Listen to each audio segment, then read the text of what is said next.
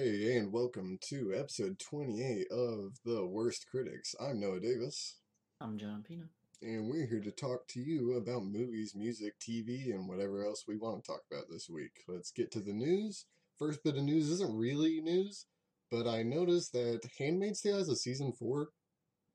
Um, I wasn't aware of this. I haven't seen any advertising for it. I I use Have you Hulu. watched the show? Yeah, I watched the first 2 seasons and was so bored by the end of the second season, I quit watching. Yeah, I haven't given it a chance yet. I've heard good things again about the first couple seasons, but I don't know anyone that's like an active watcher of it. So yeah, this is also news to me, but I really don't get on Hulu a ton. So I just expected a little more marketing towards this. It's crazy that this flew under my radar completely to the right, point that I did not didn't know even know it was for coming was out. coming out, yeah, at all until I think IGN or somebody had a review for an episode. But Hmm. yeah, totally. All right. Next piece of news, kind of the weekend box office, kind of not. The new Demon Slayer movie, anime movie. Not sure if you've heard of it. It's called Demon Slayer Mugen Train. It beat out Mortal Kombat at the box office this week. Nice. But what that also means is now the highest grossing anime movie worldwide, beating out Spirited Away. What? Uh, yeah, the total stands at 469 million. It is also Japan's #1 movie ever. Are we watching it? I don't know. I think you have to watch the show, the first season of the show first, and then watch the movie. Yeah, That well, can't be. No, there's no way. There's no way. no way, what? It's got to be an independent movie. I mean, it might help if you know the characters, but there's no way they can. A movie doesn't do that successfully if it can't function independently. I really think you need to know the characters. I don't think It might so. be a one-off story, but I think it takes place after season 1. Yeah, well, here's the thing. I kept reading about this and found another article that talked about the creator of the show and the payment for the licensing of this story of the Demon Slayer saga, whatever you want to call it. They apparently paid this man $38,000 plus $19,000 for the movie rights. That's like Yeah, $60,000 for a movie that's grossed $469 million. it's pretty good deal. Somebody got ripped off there, and that's just a little blatant.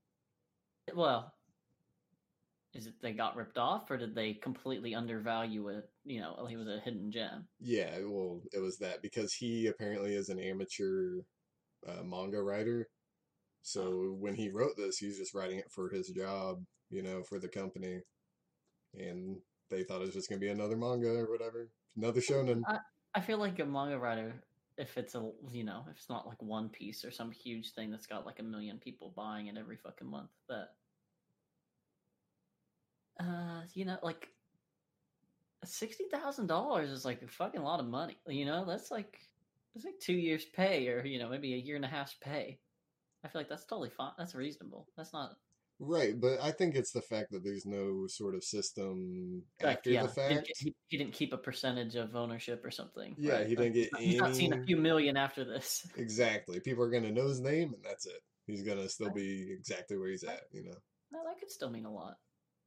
I I don't guess. know how the manga industry works, but like I think in like Hollywood that would go a long way.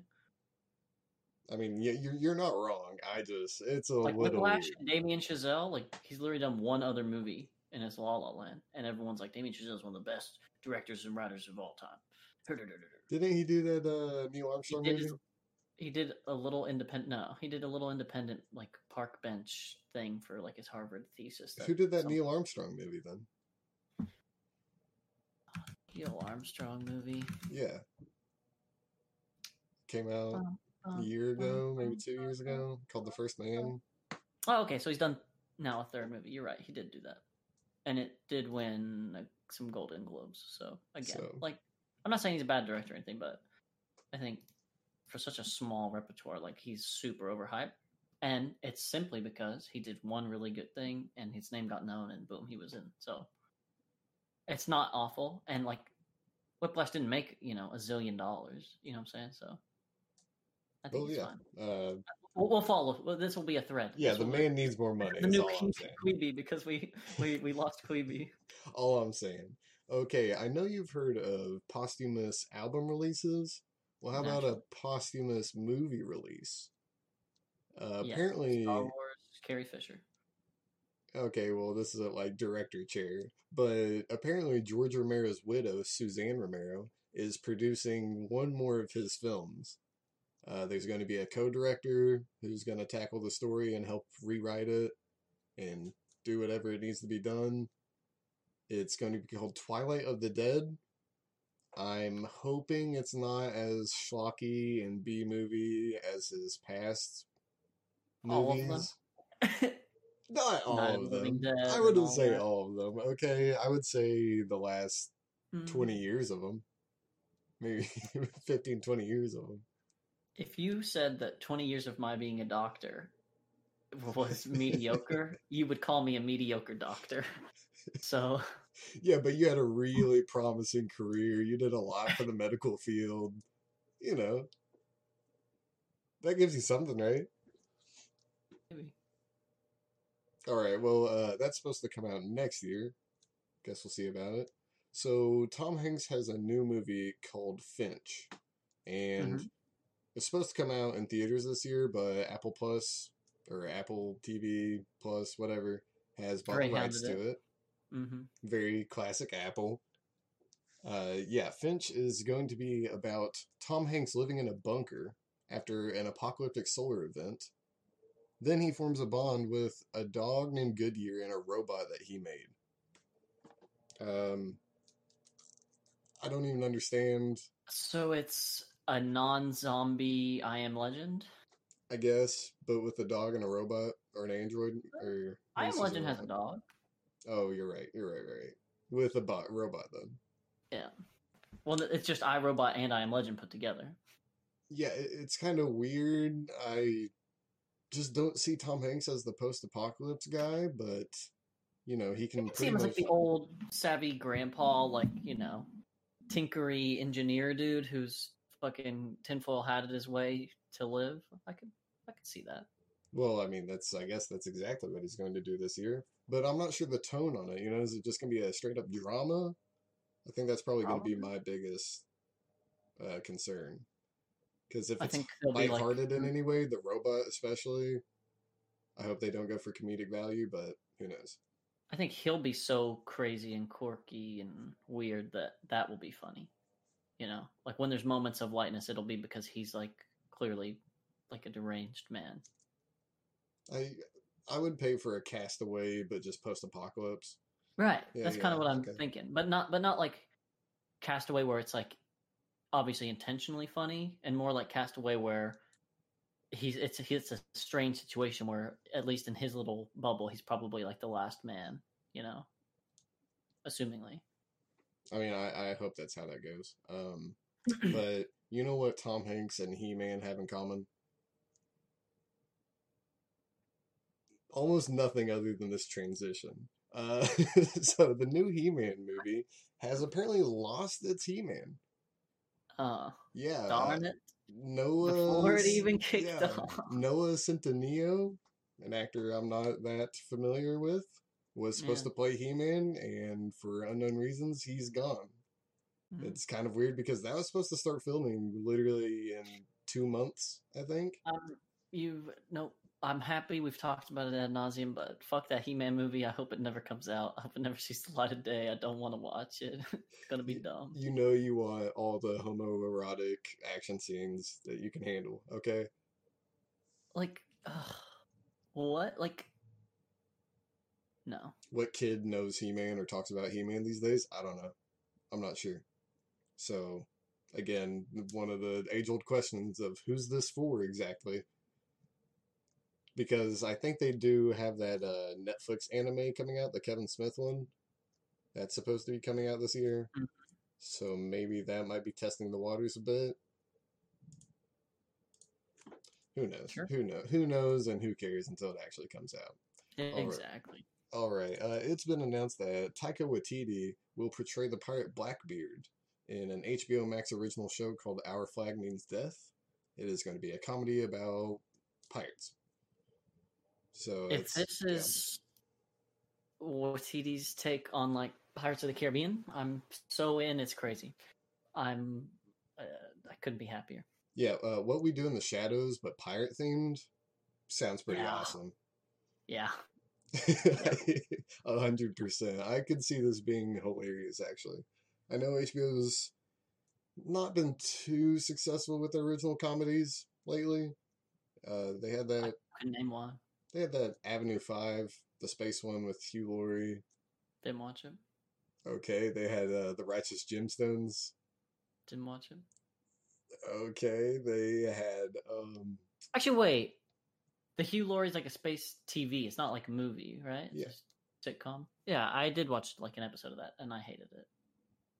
it was okay. I didn't hate Yeah, it. It was the pretty. comedy was cringe. I like Hugh Laurie a lot, and obviously he did well in it. But the writing I thought was Well, the lackluster. first episode did actually suck, though.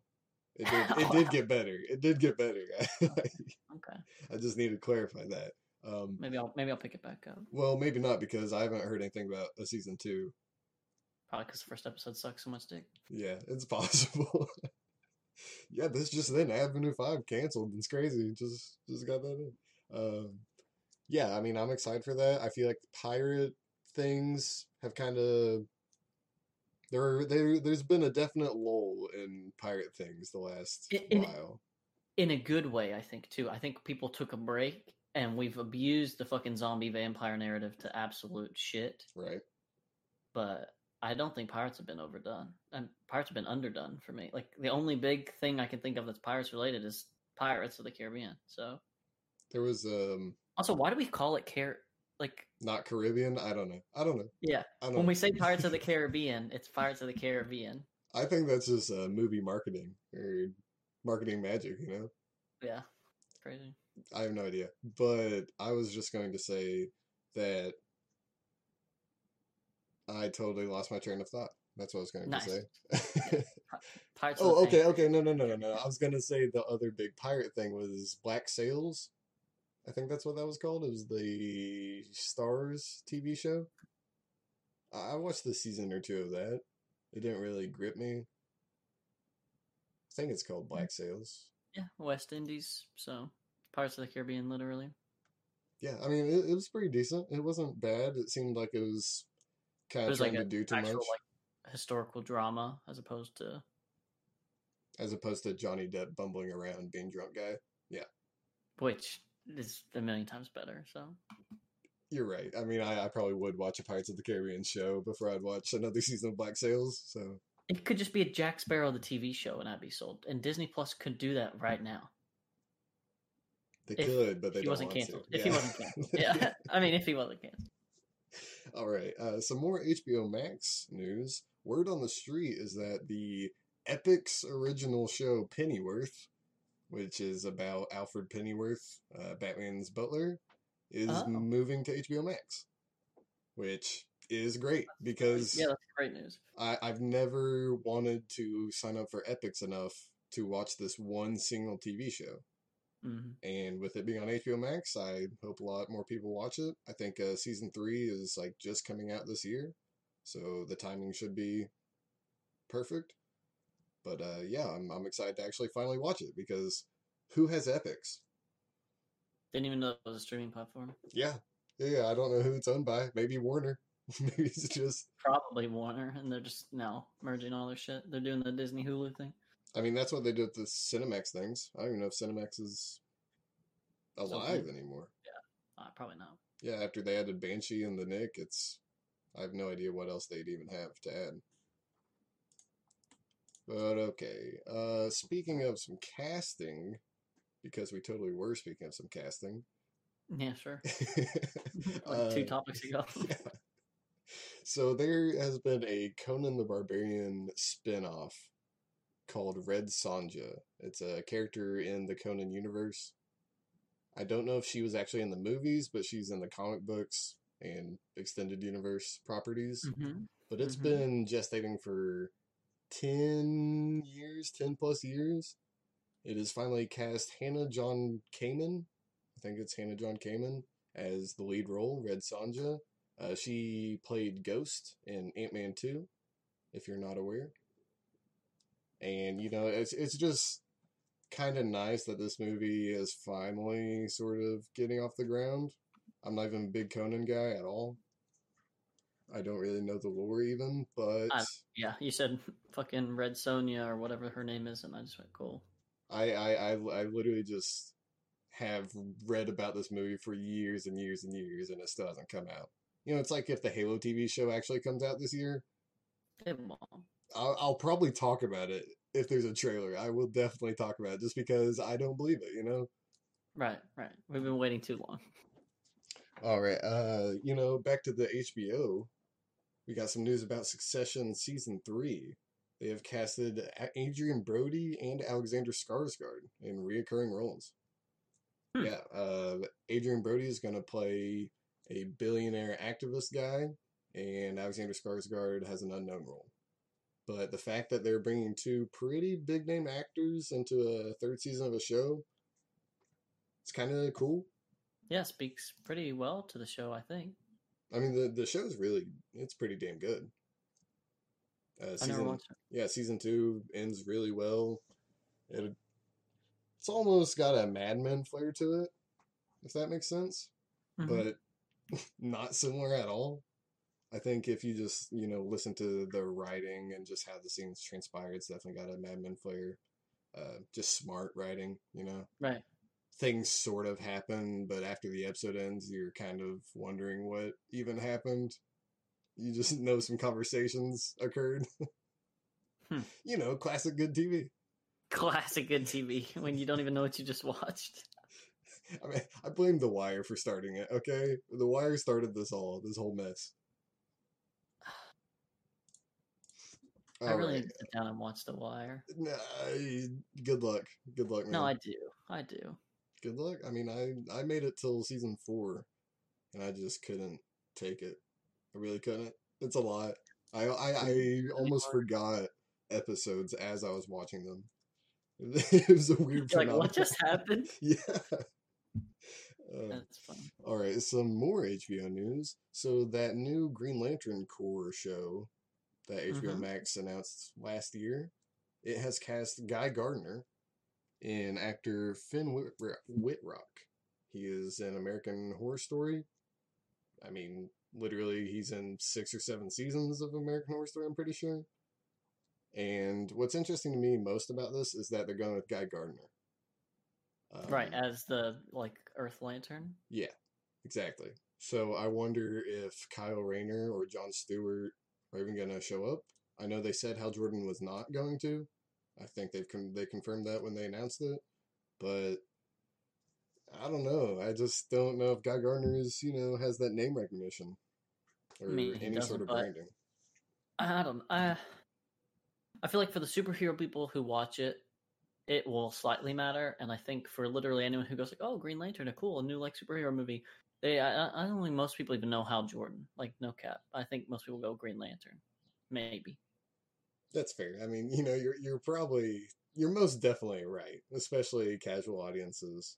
That's right, and that's exactly. I'm not referring to anyone who would people who you go who say "Oh, I like the Avengers," and you say name the Avengers, and they go Iron Man, Captain America, the other ones. Those people, they go Green Lantern's cool. He's got a ring.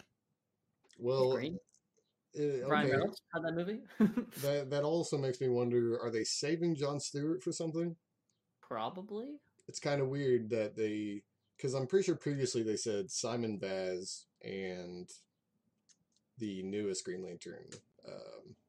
I can't think of her name right now, but Simon Baz and her. So it was definitely going to be secondary lanterns. So I'm wondering if they're going to save Jon Stewart for maybe a standalone movie or something. I was thinking. We mentioned it when we were watching the Snyder Cut, but there was that Dead. Remember the Dead Lantern? Yeah, Kilowog. Yeah, I'm and again, I'm not very good with Green Lantern lore and the there's a lot chronology of which lantern was when, but are they still possibly expanding and keeping the cinematic universe intact enough? No, because I'm pretty damn sure Kilowog's in the show. Well. So Oh, if it is a part of the cinematic universe, it's a part of the Joss Whedon right. cinematic universe and not Yeah. the Zack Snyder cut, which is weird. It's just really weird what the situation they've caused. Yeah, it's a strange place to be. All right. Speaking of superheroes, this is kind of an update to a previous story.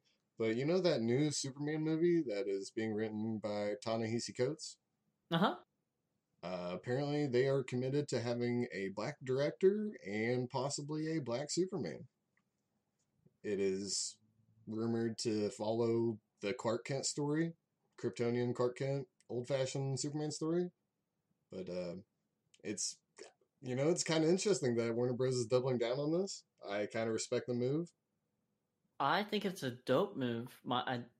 All the reservations that I hold for Ta-Nehisi Coates aside, as just like, a writer, but I think it's really interesting and it's good. I mean, cool. Yeah, Like, yeah. I've literally no qualms with it, and it's exactly like I think. And it's a point I brought up before. It's an interesting conversation to have, I guess. But like, it's the same thing with like a character being gay, and then like there's literally nothing about them being gay. There's no, intrinsic trauma or burden or weird social stigma. It's like, oh no, it's just me and my boyfriend, and that's it. I'm just the gay character. And like,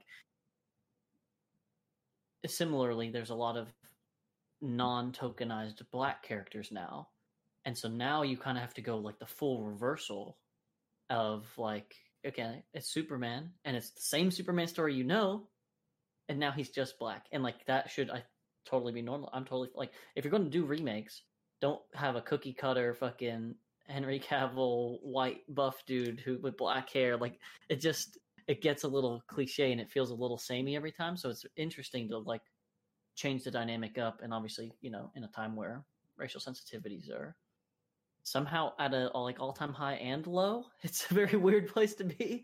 But yeah, it's really cool, I think. Yeah, And I'm definitely listen.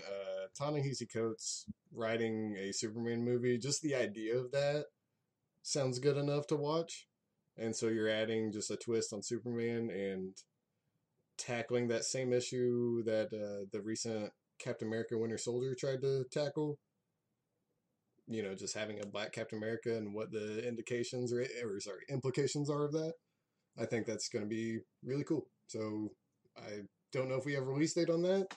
I'd assume 2023, 2 years or so. yeah, I think 2 years is safe. Yeah, that's how superhero movies sort of work, 2 or 3 years to take. It's Okay, like 1 year to finish the writing and hiring, 1 year to shoot, then right. release. Yeah, I read another article, but it was literally based on nothing. It said that they were looking for a no-name actor to play Superman, which, Like, perfect for me. yep. That's one of my biggest gripes. I hate when fucking here comes Ryan Reynolds, who I know from a million other movies, coming to play fucking Hal Jordan. You're like, stop. Like, ugh. So yeah, that couldn't be better for me. Yeah, you know what? We'll probably be talking about that once they actually cast Superman and all that and find Like a director. if they go like, oh, it's Jamie Foxx and Michael B. Jordan, you're like, Yeah. that's Kal-El and fucking Jor-El, and you're like, oh, cool, cool, Okay, you cool, know cool. fucking Jor-El, but you don't know Green Lantern names? What do you mean? Jor-El's his dad, right? Yeah, I mean, you're correct. I'm just confused. Okay, yeah, no, whatever. It's not even that Green Lantern names. There's like a literal million Green Lanterns. They're like the fucking police force. That's like saying I know every cop Yeah, in my city. It's like, what are you talking I about? don't I know might know about a that. cop, and I knew one Superman and one Superman's father because I know my friend and my friend's father. It's not that weird. All right. We'll keep it moving. He's the biggest superhero of all time. What are you talking about? On to some more streaming news, not necessarily some HBO news. Netflix is adapting Dark Horse's Lady Killer comic book. They are adapting it into a movie. I do not believe it's going to be a TV show. It's going to star Blake Lively and written by Diablo Cody. What the Which, fuck has Blake Lively done in the last that's what I 50? was thinking. When is the last time she's been in anything? I She's just living off that Ryan Reynolds money. I mean, I just thought she took a break. Nah. She Just had Gossip Girl, and then she fell off the face of the earth. Was there ever a Gossip Girl remake or soft reboot, Maybe, whatever? or maybe like a 14 TV kind of movie thing. That's what I was assuming would happen, someday. But yeah, it's kind of weird that Blake Lively's getting a lead role like this. It's not weird that, they're trying to adapt even more comic books into movies, and especially Dark Horse. I'm pretty sure Umbrella Academy was Dark Horse, and that Mads Mikkelsen movie that Polar, is that? I wanted to call it like Tundra or Arctic, but I it's think you called it Arctic. I think it's called Polar, maybe. okay. Well, it's one of those. Yeah, I don't know. I I think don't know. both of those are Dark Horse comics, so it's not surprising that Netflix is keeping up that pattern. In case you didn't know, Lady Killer is about a 1950s housewife who also leads a double life as a killer assassin. So, one of those classic plot lines. Just classic. Yeah. All right. And the last bit of news I kind of hate. So it's been announced that Selena Gomez will star in a movie called Spiral, where she plays a damaged influencer who suffers from a life-altering addiction to social media. Now, I don't really hate this. Show. You said influencer. Whatever. Okay. Influencer who suffers from a life-altering, whatever. I don't hate that so much as that apparently Drake is producing said movie. So there's a lot of kind of courting and grooming young girls in this movie. Is that what this is about? Yeah, that's exactly. Drake's playing the long game, okay? Gotta get the Selena Gomez movie. He understands it. This is just so weird to me. Is this going to be a thing? Drake's going to start producing movies, and he's just going to have, Oscar-nominated movies, on top of his 28 Grammys. He's rich enough. Right? That's what I'm saying. You can just go into every other industry once you hit that point. Yeah. Oh, that is it. Okay. Yeah. Period. Well, that was the last bit of news. If you want to take us to our album releases. I have two small things that I kind of mentioned or brought up. They're kind of tangential. The first one that I forgot to write down, but actually we'll start with the one that I did write. So did you see that thing? Because it's posted there in the news section, so I wasn't sure if you looked at it. But that Marvel celebration of movies and like the forward, like it's a video that like and / article that like outlines their next phase movies basically. I'm gonna be honest, I wasn't sure if I put that on the news, so I just moved it down. Yeah, I put it there because I was like, that's fine, I don't care. I didn't really want to talk about it too much. Basically just everything we've either already mentioned or things that you could completely guess. But they like put a release date on Eternals, and they put a release date on No Way Home and the Doctor Strange movie, and et cetera, et cetera. But another like Disney related, I mean, it's actually not, it is Disney, that for May the 4th, they just dropped that TV show. Did you see that? The Bad Batch? Yeah, the Bad Batch, like the spin-off Clone Wars thing. Yeah. Did we talk about this? I had no idea that was a thing that was even being made. Yeah, I think we talked about it on their D24 or whatever, that one day we talked about all the Star Wars spinoffs. Mm-hmm. Like maybe in December. Yeah, I think that was just one of the spinoffs. You might have missed. I mean, we literally talked about 6 or 7. We talk about a lot of stuff all the time. Yeah.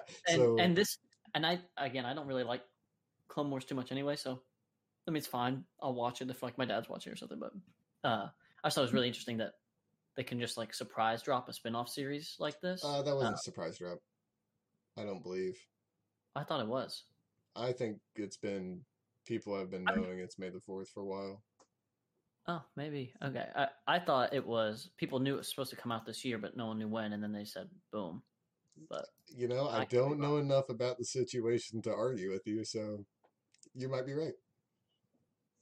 Because I went to the marketing on their wiki page, and it says Kathleen Kennedy promoted the series December 10th on that Investors Day when they just dropped a bunch of, things. Mm-hmm. And then the trailer was released later that week, and then it got released on May 4th. So, well, if you're right, that actually is really cool. Yeah, so I'm like, I thought it was kind of whack, or I mean, not whack, but crazy. And I guess that first episode is like an hour and 10 minutes, and they're supposed to be like weekly episodes. And I'm not sure if they're all that long. No, I think they're going to be half hours, the other ones. Even. I mean, I was just like, that's cool, and it's at least interesting enough. I don't think I like those characters or the story or the art to go, oh, I'll pay that some more attention, but Yeah. whatever. Well, first I wanted to say I didn't like the Bad Batch when I watched that new season of Clone Wars, so Yeah, I because I don't. watched an episode with the Bad Batch and I didn't particularly care Yeah, for it. so I That's why I don't was. care to watch a whole show with them. And then I'll say they've set up this weird precedent though. Like, is every May the 4th, fans are going to be expecting some drop for a show or movie? They're going to be like, They hey, could do it's it. May the 4th, guys. Come That would on. be cool. That'd be cool. It is Star Wars Day, right? So it's like it makes sense. It makes sense, sure. It's just they've set themselves up to fail, is what I'm saying. It's a dangerous precedent they're setting for themselves. Or they've set themselves up to succeed greatly because everyone knows to be hyped for May the 4th, and it'll be a big streaming Yeah, day. everybody knows to be hyped for Star Wars. Everybody.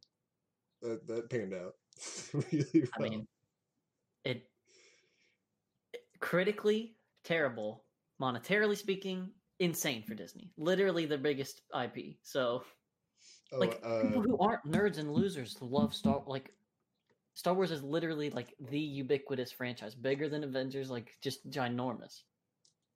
One last thing on this Disney thing. I did notice how they moved up Loki's release date by 2 days because now apparently their shows are coming out on Wednesdays. I guess the Friday time slot was not working out for them, or the late Thursday night, early Friday. They did the math. It's better on Wednesdays or something. Yeah, so which is just kind of interesting to me because I would have expected that from the get-go. I would have expected maybe Monday, Sunday night, Monday morning. That's the HBO time. That's the prime time. It's always worked. So I think it's interesting that they're almost going back on their schedule of, oh, we're committed to this Thursday, Friday thing, and then, never mind. But yeah. What was the other thing? No, that was it. The first one was the Marvel one. Second one was Star Wars. That's it. Oh, okay.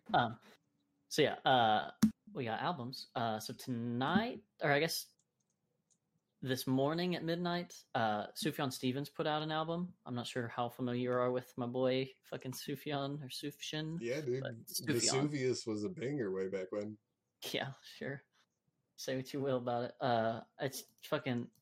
I didn't even know he was an artist, and Shelby Street, of course, is obsessed with him. So I tangentially became obsessed with him.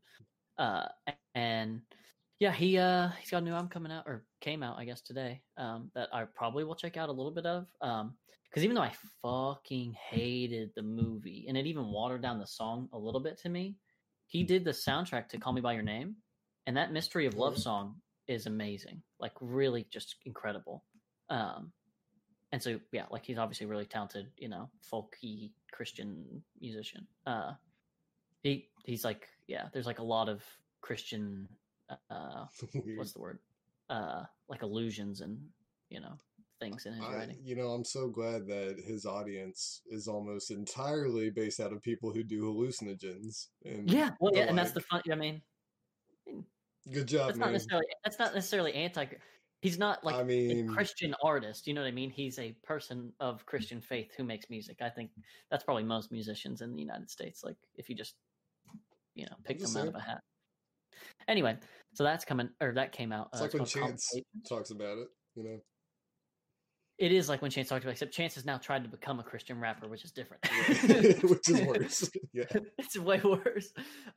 Then, everyone's favorite fucking Disney duo, Ali and AJ, they got another album, and it's so, like, it falls under that category of bullshit I hate. This is A Touch of the Beat, gets you up on your feet, gets you out, and then into the sun, is the title of this fucking monstrosity. That's the whole title of the album? That's the full title of the album. And of course... What's the acronym for that? ATBGYUYFGYOTS. Oh man, that's gonna be so easy to discuss. Yeah, for sure. And of course, like every basic white girl I can think of, it's stylized in lowercase because that's like, the cool aesthetic, the cool font that the kids are using nowadays. The Spotify playlist. Truly. So yeah, I don't even know. I don't even want to talk about it really. I'm just disappointed that even has to be mentioned this week. Then BB Rexa, I'm not sure if you're familiar. Again, I know you don't follow pop music too much, but she was like a behind the scenes person, which I kind of like to highlight these people. But she wrote like "The Monster" by Eminem, the Grammy winning song. I'm sure you can Yeah, remember it. yeah. But like, yeah, she like wrote that. She writes for like Nick Jonas. She writes for like Selena Gomez. She writes for like Florida Georgia Line. Basically, just every big pop group or person. Like, she probably has put out a song or two for them. And so she's recently started making her own music. I shouldn't say recently, but she recently started getting popular for her own music. And she's got a new album coming out, but it should be interesting enough. She's pretty, again, people who ghostwrite and then become big usually are like really talented musicians. So I'm excited to see that one. It's called Better Mistakes. And then we've got Weezer, 15th studio album What year is tomorrow. it? Exactly. 15th studio album called Van Weezer. Sure. Is that a pun? I don't know. Who fucking knows, man? Who knows? Fortunately, it's short. It's 10 tracks and like 31 minutes, so I will definitely listen to it. Interestingly, there's like Billy Joel is on this. Who is another person I saw? Maybe that was it. Maybe it was a different album I was looking at, but yeah, Billy Joel's like on his track and helps write and is like singing on it. It's interesting, sure. I mean, it's not great. It's whatever. It's Weezer. Yeah. And then the last thing, just because it's funny, Van Morrison, I guess, has a new record coming out, and it's just like, you know who Van Morrison is? Yeah. Okay. Yeah. Why? It's called, I don't know. It's called The Latest Record Project, Volume 1. So this is like, I'm old and famous, and I can just take all the little things I've made and make a record. And that's it. Yeah, I really dig that thought process. Just music project 2, you know. literally album 1. Like, that's the save file name, you know. That's not the album name. Right. It's just like, yeah, ship it. I don't care. Yeah, that should be interesting. But BB Rexa and at least maybe the Weezer one and the Sufjan Stevens, cool enough. Everything else kind of for me. And then we have the J. Cole surprise album single tonight as well. I think it's called Interlude, maybe Intermission. Intermission? I forget. I forgot to look. I think it's Interlude though. It's gonna be hilarious if the song's just an interlude. I mean, he said he wanted to do the like no singles thing, and then he does that all the time. Like, didn't he do that for Forest Hills Drive? And, yeah, that's what I'm saying. Yeah. Like, yeah, he does these. You know, I'm not gonna do any press or hype, and then I'm gonna jerk myself off for being a successful, musician. I'm J. Cole. Cole World. Cole World. But yeah, so he said he was going to do that again, and then said, I was not feeling it. Like literally the next day, and just, I forget if it's a tweet or maybe just all social media, but he was like, yeah, I'm going to put out a song tonight, and so it goes. So that's coming out today, and that's all for that. So move on to show and tell highlights of the week. Yeah, you want to go? I guess I didn't really do anything. I watched a lot of Hoarders because I'm just in the trash TV mood, and that's literal trash TV. Literal, yes, like actual garbage people and garbage things. I wouldn't advise watching it. It's pretty awful. It doesn't seem. It makes my skin crawl. I don't know how people live like that. Yeah, well, it just makes me feel better about any mess I have. My desk has 2 water bottles on it, and that's still a little messy, but I immediately go like, oh, we're like the fucking worst society that's ever existed, because we literally have people who hoard unnecessary and like continually buy shitty, like, single use, like it immediately goes to like climate and like awful shit in my head just from like one loser hoarding like, petty fucking napkins and like loose change and random just bullshit. They will buy more trash than we will throw away, just ever. Yes. Whole lifetime. Yes. I've seen it. I've watched it. But the only thing I want to talk about hoarders is that my roommate has a theory that A&E produces hoarders, right? That's not the theory.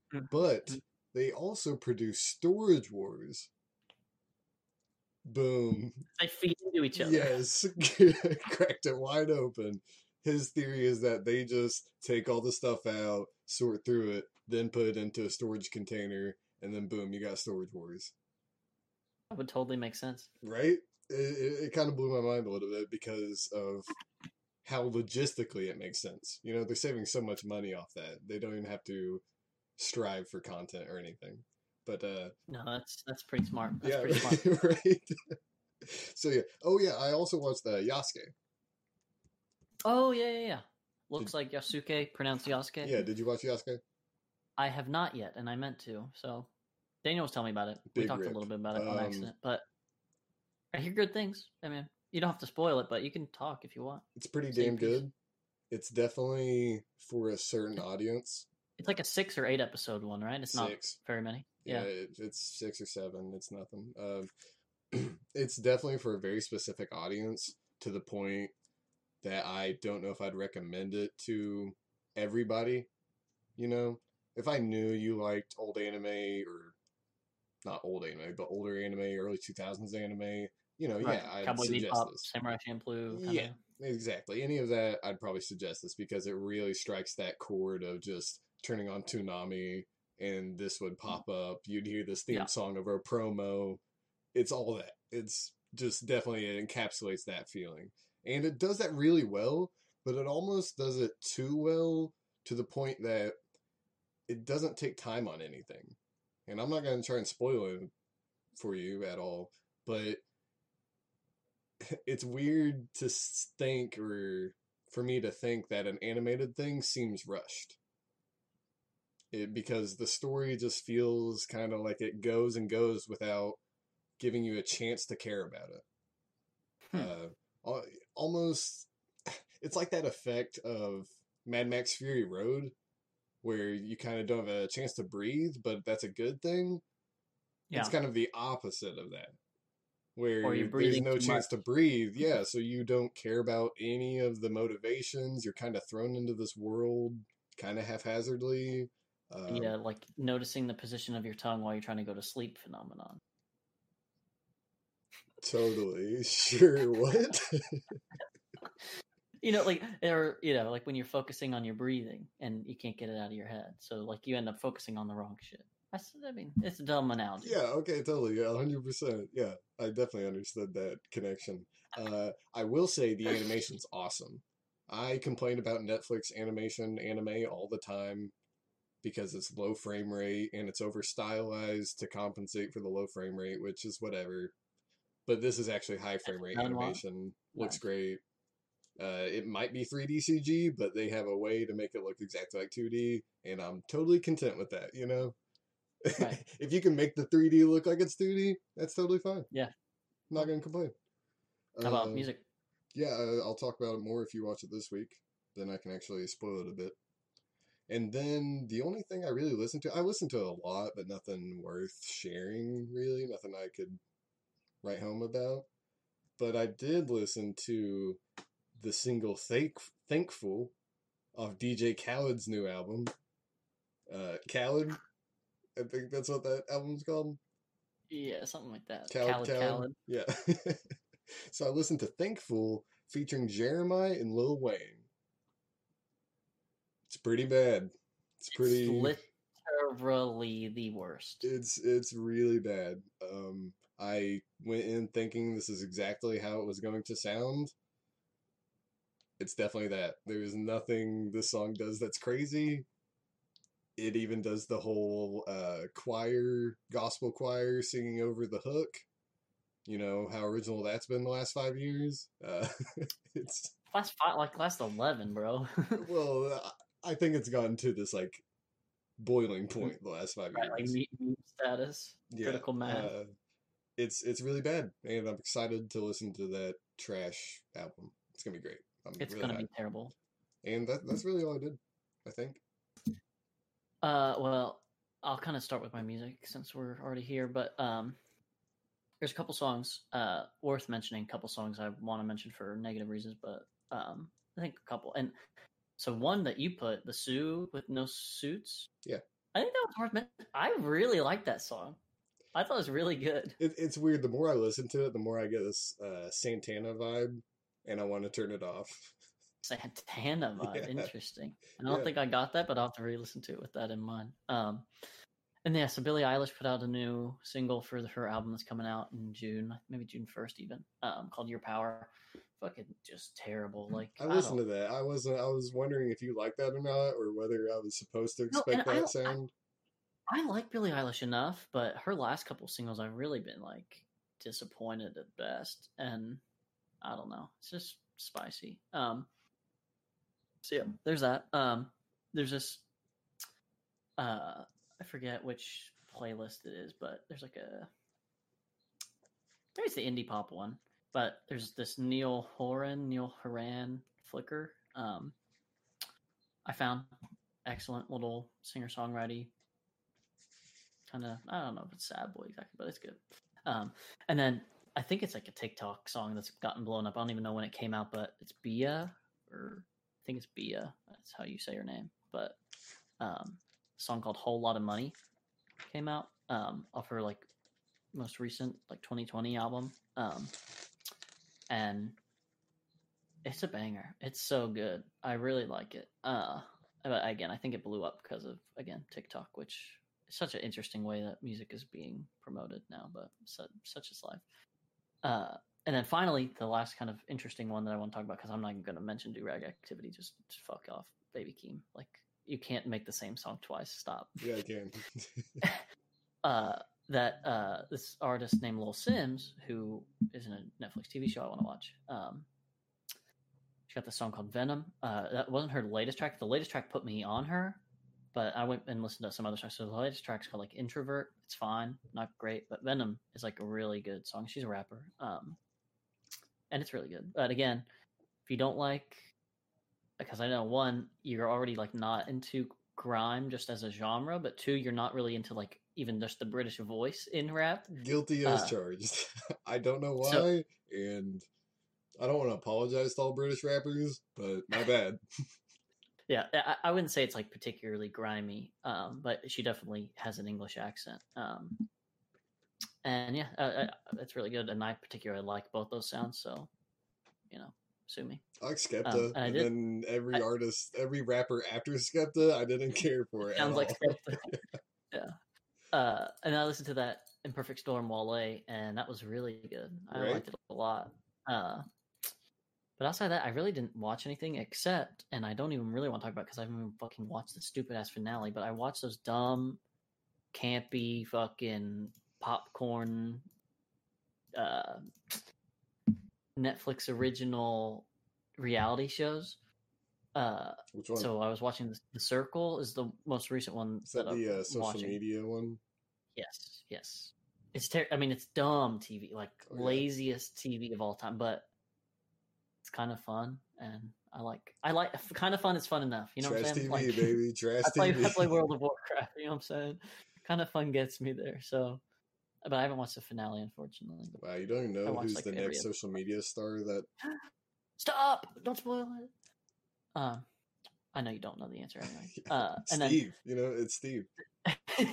There's the second season to the other one that I really like from Netflix, the Love Is Blind one, where like they just like talk through a wall basically, and you never get to see the other person, and then they get married.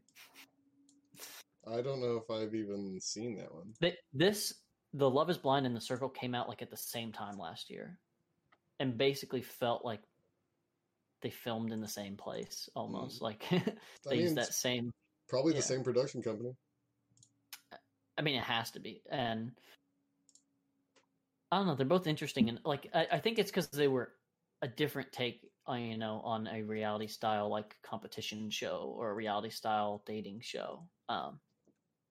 Whereas like obviously there's things like The Bachelor and The Bachelorette, but those are kind of played out. I feel like even if any particular season is good or bad, I don't care about like one dude getting a harem of women chasing after him and him picking one, and vice versa for the lady. You take that back. Flavor of Love and Rock of Love are top 2 TV shows all time. Flavor of Love sucked donkey dicks and had one good scene in like one season. Okay, but I Love New York literally gave us Riff Raff.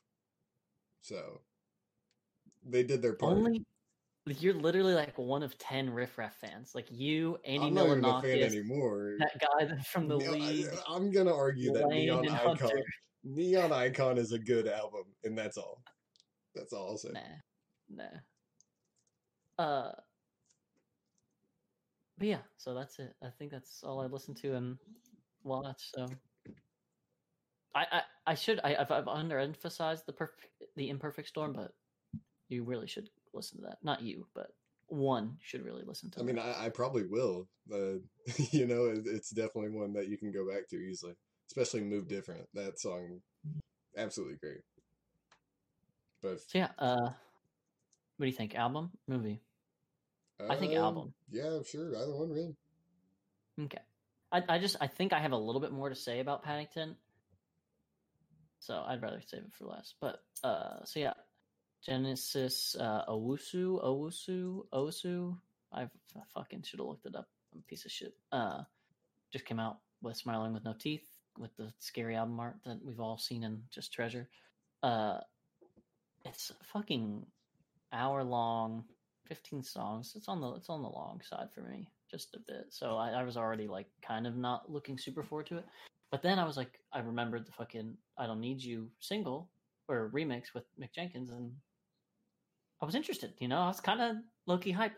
You play the first two songs, and I'm like, are we in Blade?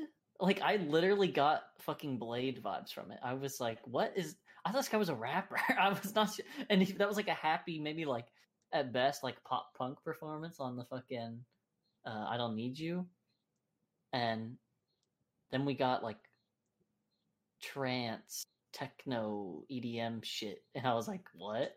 Dude, I don't know about you, but I really liked how I was very confused, like where each song would go. Yeah. The diversity was insane. He was all over the place, but it didn't feel bad. It felt weird, and I think that was like part of the intent. Yeah, I mean, I really dug the weirdness. That's literally why I liked it. Because, you know, the beginning, as you said, it's just that just hard techno. I don't know what to call it, man. I called it trance. I don't know what you call that. It just felt strange. Just kind of that, I don't know, just that Death Grips kind of sound at first, and then he moves on to the trippy pop, and then it moves on to the classic rock, like Elton John song, and then it moves on to the acoustic guitar gospel sounding song. Yeah. It's like crazy how much. Yeah, it's crazy how much this album accomplished with just, you know, separate songs being separate genres. Like that 1974 album that we listened to that they hit, you know, 1974? 75, thank you. Yeah, I can remember. That's what fucking that weird pop band. Same thing. They have like, you know, 10-ish different like distinct, you know, you could argue like pop is different from indie pop is different from pop punk, but like it's pop, you know what I mean? Right. It's pop. Right. And they tried to do like 8 or 9 different genres like that. And this dude's doing like 12 and doing it way better. And I still don't think like the transitioning is quite right for me, but at least in this case, it felt like we're trying to do this I'm trying to do this interesting offbeat, off color, off script kind of thing. Whereas 1975 felt like really forced down my throat. Like, we were experimental now. Like, we smoked weed once. Like, yeah, exactly. That 1975 album felt experimental with air quotes around it, whereas this album felt experimental. And it's probably just, you know, me not really knowing the artist super well, not really having expectations, not, you know, really knowing anything about like his following or like what his thing is, but like distinctly like on his wiki page, like he's a rapper. So I was just very confused, even just hearing the first song, because I was like, oh shit, like this already is like defying my expectations, not in a good or bad way, just in like a what am I even listening to? My only basis was that Don't Need You song, the single you were talking about with Mick Jenkins, but so I had no idea what to expect, and then I was still not knowing what to expect as I was listening to the album. yeah, like you said, I don't know the baseline of, Genesis's actual discography, or if this album's, kind of samey compared to his other albums. I have no idea. But I still enjoyed the ride. It was wild is just a good word to Yeah, describe this whole thing. it's a really interesting and good album. Like, I'll say good. I absolutely love Centerfold. The third Yes. track, Centerfold, Re- where he has the backwards words or the chorus. That is, I no matter what I say, it'll be an understatement because it's amazing. I love listening to that song. I could probably listen to it on repeat and be fine for a while. Maybe not forever, but fine for a yeah, while. It just I thought definitely hit. 3, 4, and 5 Centerfold, Waiting on You, and Don't Need You. Yep. I was Those are like probably not maybe not my all three are my top three, but those are like three out of the top five, which is just really good. Well, I was going to circle this back to our whole trifecta. Yeah, the perfect trilogy. People figure it out, man. I don't know what this motif or phenomena is, but it's crazy that all these bands or groups can just have three songs in a row that are thematically the same and sound amazing, honestly. Right. Yeah, they don't miss. Yeah, and that we independently recognize those three as being grouped. Like, Right. it's pretty I cool. don't know if there's an actual term for this or if this is even, I don't even know if this is intentional when we find these songs or whatever. I really don't. But it's weird that it keeps kind of happening over and over. Uh, I will say, I did not like Drown, the Elton John sounding one. Yeah. Basically, songs 6 through 10, I could have never listened to again and been perfectly happy. Oh, see, I was okay with the rest. I like the Fisherman one just because I don't know why. A song about fishing. Yeah, yeah, yeah. Well, that's like song 13. I'm looking right at it right now. So Oh, okay. I liked 11 and 14, but literally 6 through 10, like right after our trilogy, I was like, this Sorry, is. I don't have the numbers or the list on me. So it's Drown, Gold Chain, Smiling with No Teeth, I Don't See Okay. Color, Black Dogs. Well, see, Didn't care for any of those. I liked Whipcracker. I thought a song about fishing was okay. I didn't like it exactly, but it wasn't like evil or awful. And then No Looking Back, I liked. yeah, I really, for me, Drown was really the only one that uh, I Stood out didn't to you as care like for at all. overtly negative. Well, that's the only one with a feature. Maybe, yeah, maybe that's it. Maybe he needs to stay in his own lane. It just does it Yeah. better. Uh, I there's a lot to say about this album, just that it goes all over the place, and obviously the diversity is pretty insane that this one man and whatever team of engineers, producers are capable of. I really liked how the song kind of teetered out. It just there was a kind of a harsh slowdown with those last two songs, Mm-hmm. especially "Bye Bye." I really liked as an outro song. Uh, comparing it to even Parcels. That last song in Parcels album, that credit Mm-hmm. song, as much as I enjoy it, musically, it just doesn't really add up. Whereas I think this Bye Bye, it definitely just thematically and musically makes sense. Kind of very cohesive. Yeah. But yeah, I'd give it a pretty good, pretty damn good. I'd give it a. I really like Centerfold, man. That's a really outweighing my score a lot. So probably an eight. I'm. Ooh, okay. I'm totally fine to give this a 7. No problem. Like, you could maybe talk me like 7.5. I think 8's probably overdoing it. I don't. There's a lot of songs I would not ever listen to again. Like, as a listening experience, like, I kind of treat this as like going to a movie. I enjoyed the movie. I don't know that I would like rewatch it, and it's because certain scenes like were so dull to get through. So Right. like there are songs I'll come back to on this, but this is not like an album that I would like ever play all the way through again for any fucking reason. And again, it's just I think it's a lot of it's not even diluted, it's just a lot of stuff I don't like, which, like the trance EDM stuff was cool and jarring. I don't like that music. So I'm like I'm not going to listen to those two and those are the first two songs like off the rip. So you're like, eh. Yeah, they And then definitely threw you for a loop just starting off with that. But you can't really argue with that. Like as an album, I thought it was pretty good. It's like I would give it a 7. Yeah, I mean, yeah, because it's so far or so all over the place. Obviously, there's going to be some negatives. So yeah, but pretty good. I feel like there should be more to say, but if you want to move on to Paddington, I'd say I don't have anything else. So then we got Paddington, Bear movie, 2014. Trying to think who directed. Paul King. Paul King directs. Yeah, Paul King. I need to Don't even start know who he writing is. these directors down. As somebody Me who too. like tries to know these, I don't seem to write these down. Yeah. Paul King directed Paddington. I'll start. I was pleasantly surprised. I wasn't sure how they were going to bring a animated bear into a normal household of a live action movie and make it make sense or seem like a reasonable thing.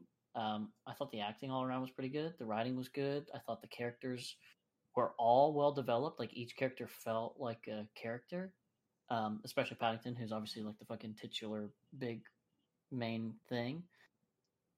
I thought there were elements of like family movie silliness that I didn't exactly care for, but I could totally understand why this was like such a well regarded movie because it I had chalked, something for everyone. yeah, I chalked those up to necessary evils. I don't Just know. like a Like, family movie's gonna have some things that I don't. well, so, but like, I think even, and maybe it's just because it's a British thing, but like, they could get away with so much more humor that I don't think we could have in like an American Paddington. And maybe I'm mistaken, but like all the drinking that the old lady did to like basically like get the security guard to like fuck off, and then she came up on the rooftop drunk and stuff. I was like, for like what I mean, what it's a PG rated movie, right? Like I felt Yeah, like not to say that drinking alcohol is just evil, but like I for a totally. PG movie in the States, I go like, I don't know that you could get away with a character like being drunk, like being drunk at work, and then like being drunk as a means to like sabotage someone. Like it was really like a strange dynamic for like a family movie, which I like. It was very funny. I was I cracking up. didn't even give it a second thought.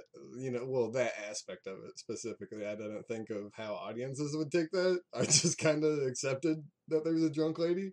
Um, yeah, like you said, I was really pleasantly surprised, even from the get go. You know, just that.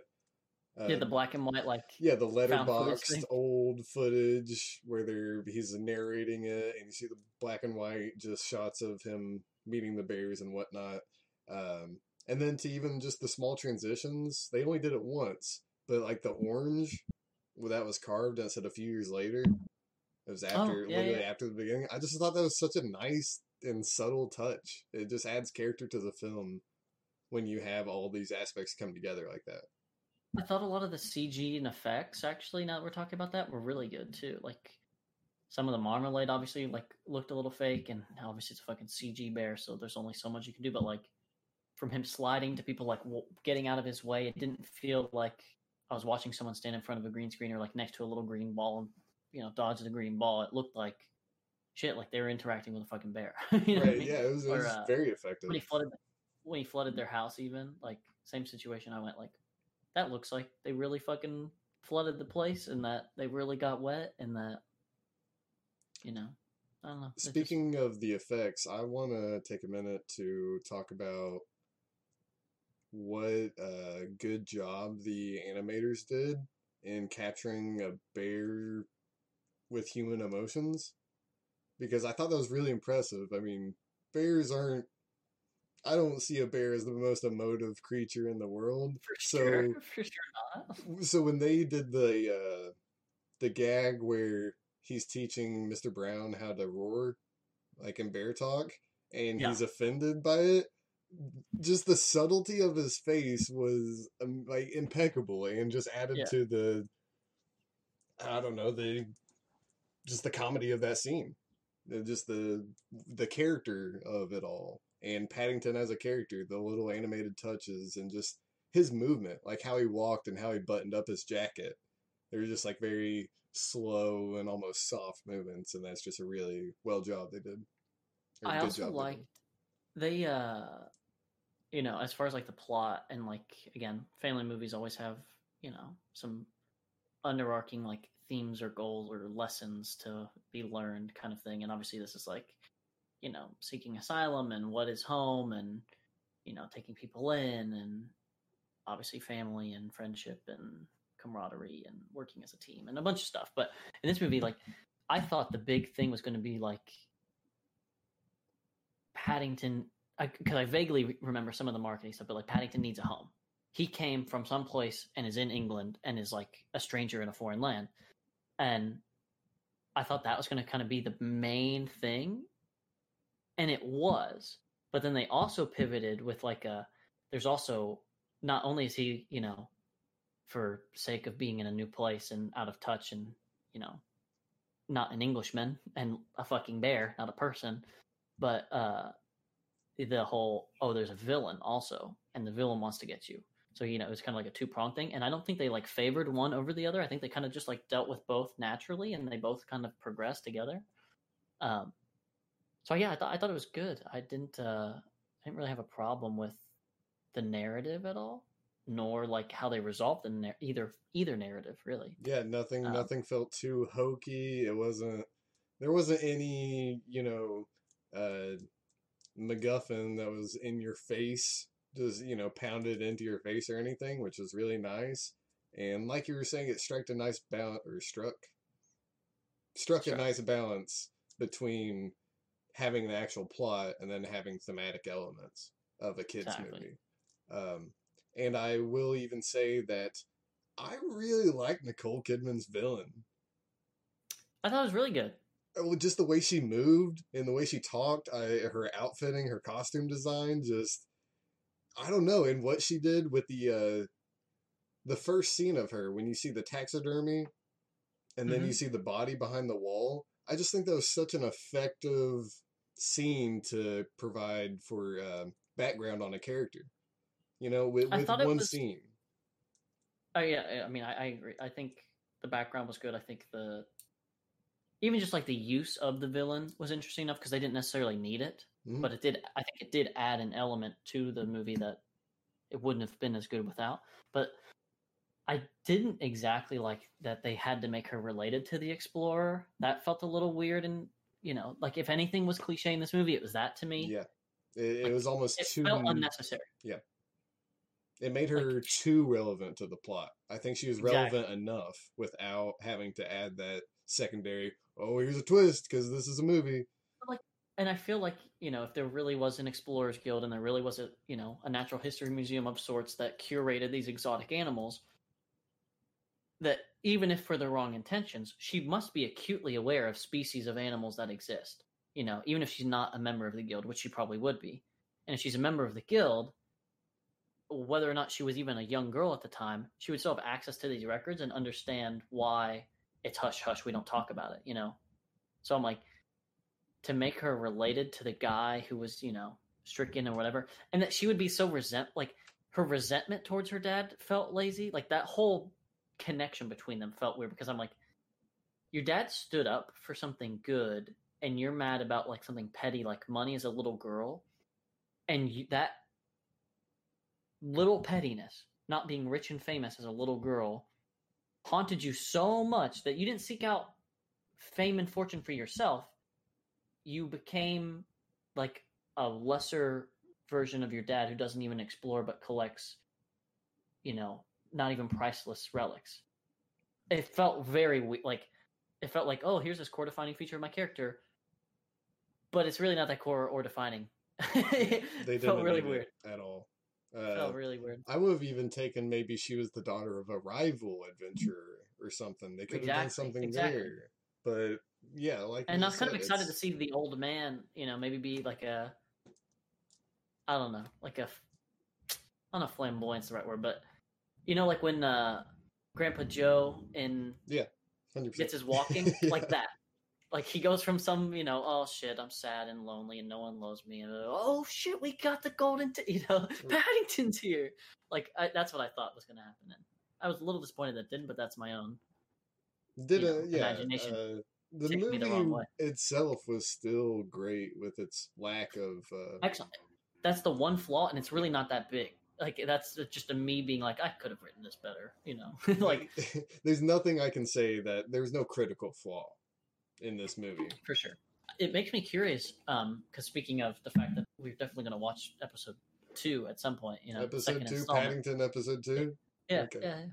Star Wars story. What possibly, and I don't even want to look it up. I don't really care. I'm just curious. Like, it didn't really end in a way that made me think, like, I need a second one of these. You know, like, what adventures could Paddington get on? What lessons can be learned? Like, what story can we tell? Well, I'm thinking relative bears. You know, other bears come to town. They're like, "Hey, Paddington, you know that movie Country Bear?" I was gonna say they do Country Bears. They Country Bears this, but Country Bears Paddington, 2 it. 100%. That's what I thought. And they just come to town. Hijinks ensues. Boom, whole cast of bears. I mean, I guess. And the only reason I even care is that I really wouldn't want to watch Paddington 2 if I didn't know that everyone thinks Paddington 2 is better than Paddington 1. Or I shouldn't say everyone, but you know what I mean. Like, the vast majority of people and, you know, film critics, etc. Like, it's, for whatever reason, this understood thing that Paddington 2 somehow only got better and more charming and more interesting. And so I'm like, just from a plot perspective, I go, there wasn't anything left ambiguous for me except for maybe like what happens to his aunt, you know, at the home for old bears. Right. And I don't really care. You know, like, she either gets old and dies, or she, you know, gets sick and like he needs to go take care of her, so he moves back, or the Browns go down to Peru, or she comes up to London and there's some weird thing there and she's like, oh well, you know, you need to find out who your parents are. Whatever. Like, it's something like that, but I go, like, is that worthy? Like, I'm curious how they make it worthy, how they make it good. So I'm interested to see what I simply hope that they make it as quaint and relaxing as this movie was, because it was so nice. It was almost decompressing as I was watching the movie. And even when there was exciting things happening, I was like, Paddington, you got it. It was super watchable, and again, without any of that fucking boring, what's the word you used? Fucking, like, yes, campy, but not campy with an H. Schlock. It wasn't that one, but sure, yes. Didn't matter. Hammed up. I don't know. Yeah, it wasn't hammed up. Like, you know, the dad's getting his they have a flashback of the dad being like this macho dude, and literally like the second he has the baby, he becomes a fucking like actuary. Like, that's great little humor there. And then when he, like, you know, reinstills some of the confidence back in himself and is like, oh, I'm gonna go rescue Paddington, I'm gonna Mission Impossible scale this wall here. Speaking of, they had 2 separate Mission Impossible gags. 2 separate ones, and that's just kind of weird. All right, I get the Mission Impossible gag. It's hard not to do it in a kids movie, but 2 of them, even the suction cup one with the lights, like, that's literally ripped from Mission Impossible 4. It was a vacuum cleaner. Yeah, and so I mean, you know what? More power to them that they're ballsy enough to put that blatant of a gag or homage. But yeah. And then I also want to, just a quick note, this movie does something so well, and I think it's definitely overlooked. It has winter time, but there's no Christmas story inside. There's no Christmas theme. There's no Santa Claus and song. There's nothing, and it was great. I love the fact. How long did you think the story was going for? Probably a total of like a month. Right? Like, he gets on the containment ship, that's maybe a week. He gets in London, he's there for like 2 weeks, and then the last little bit is like the final week of him being in London. That's what I assumed, yeah. That's kind of what I assumed too. So if this is like November going into December-ish, kind of what the vibe I was getting, because it seemed like the first snow, it seemed like no other reason for snow to start happening other than it was like some of the first snow of the year. Is it really that rainy in England, like even in November? Because it was raining like every other day. And I get, you know, it's a gag, Britain, it's always raining in London, like, haha. But I don't know. I guess. I don't know. I don't know how the seasons work. Is it really just rainy and then snowy? Like, yep. Confirmed on stream. It just goes from rain to snow and then back to rain. There's no in between. So I just couldn't tell if that was like a bit or if a lot more time had elapsed, you know, and like the rainy season happened and now we're moving into snow. Like I couldn't tell if that was a intentional defining time for us thing that a lot of movies can do. Like if they step outside and there's I think that was more blossoming the trees. years capping off. It's snowing, so the story's capping off. Yeah, and thank God they didn't fucking do a Christmas. I would have It's shot so myself. nice. Holy shit! I didn't know. I didn't know I needed this because I was literally expecting some Christmas song at the end, or some imagery of Christmas. I didn't even want. Yeah, I didn't even want to see fucking Christmas lights. Nope. I didn't want to see a Christmas Nope. tree. Yep. I didn't want to see a fucking nativity scene. None of it. It instantly dates a movie, and so I'm glad that they didn't. It's really nice. So yeah, I'm thinking the reason Paddington 2 probably did so much better is they probably did keep all the charm, and all they did was make a strong plot. I'm just curious how they can make it strong. I just don't know which direction they'll go. I will talk about probably his parents, if I had to guess. I will talk about my one negative. Go for it. That credit song was very painful. It's not even a real negative because I was like, I didn't even watch the credits. The second the movie ended, I turned that shit off. Okay, well, it's absolutely painful. It's some pop, just absolute garbage. Don't listen to it. Please don't. We're gonna end up loving it, aren't we? It was literally the only negative thing about this movie because Pharrell Williams and Gwen Stefani. Oh my god! Of course it was. Called Shine. Of course it was. Of course. All right.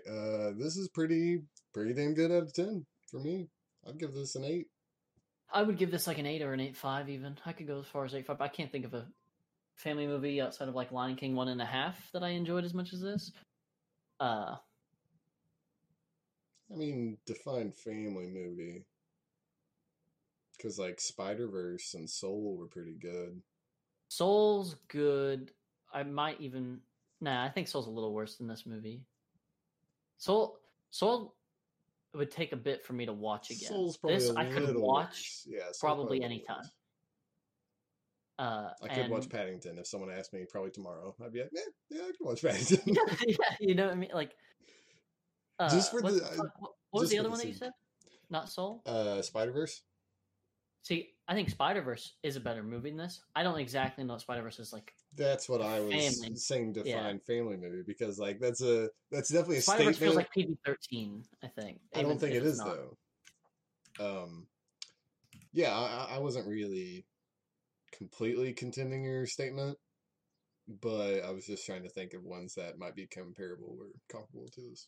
I can't tell you a live action one for sure, if that is more accurate, I think, of a statement. Yeah, maybe live action family, because I'm like, yeah, Hotel Transylvania. Like, I get people have things, you know. No, I literally couldn't tell you a live action family movie I've liked in the last, I don't know, while. This is like actually, sorry, I'm gonna change how I word this. I got some good news for you. You don't have to watch Sonic the Hedgehog, because this is literally just the better version.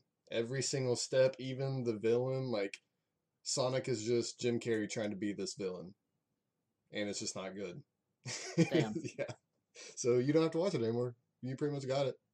What's the word for giving a movie a rating? What is that? Like the company or the group? There's like an acronym for it that they make a rating.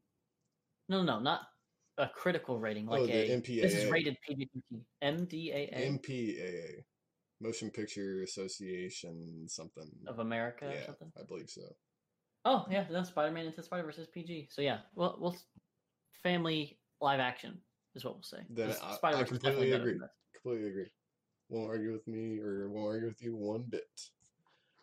Honestly, I kind of want to rewatch Spider-Verse. I liked it a lot. It was so good looking. Okay, before we get on the tangent. Before we get on to the tangent. All right. So our album this week is going to be Gorillaz by Gorillaz, and our movie is going to be Paths to Glory. We will see you next week on episode 29 of The Worst Critics. I am Noah Davis. I'm John Pina. And check us out on Spotify, Google, or Apple Podcasts. We will see you next week. We're out here.